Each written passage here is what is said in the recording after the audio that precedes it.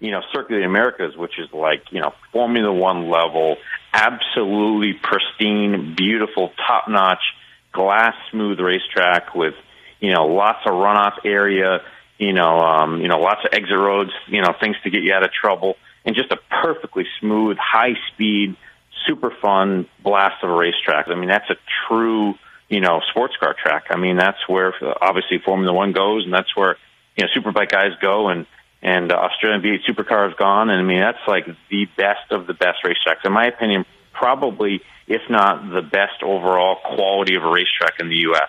in terms of sports car track. So, I mean, unbelievable place. I'm really excited to go there.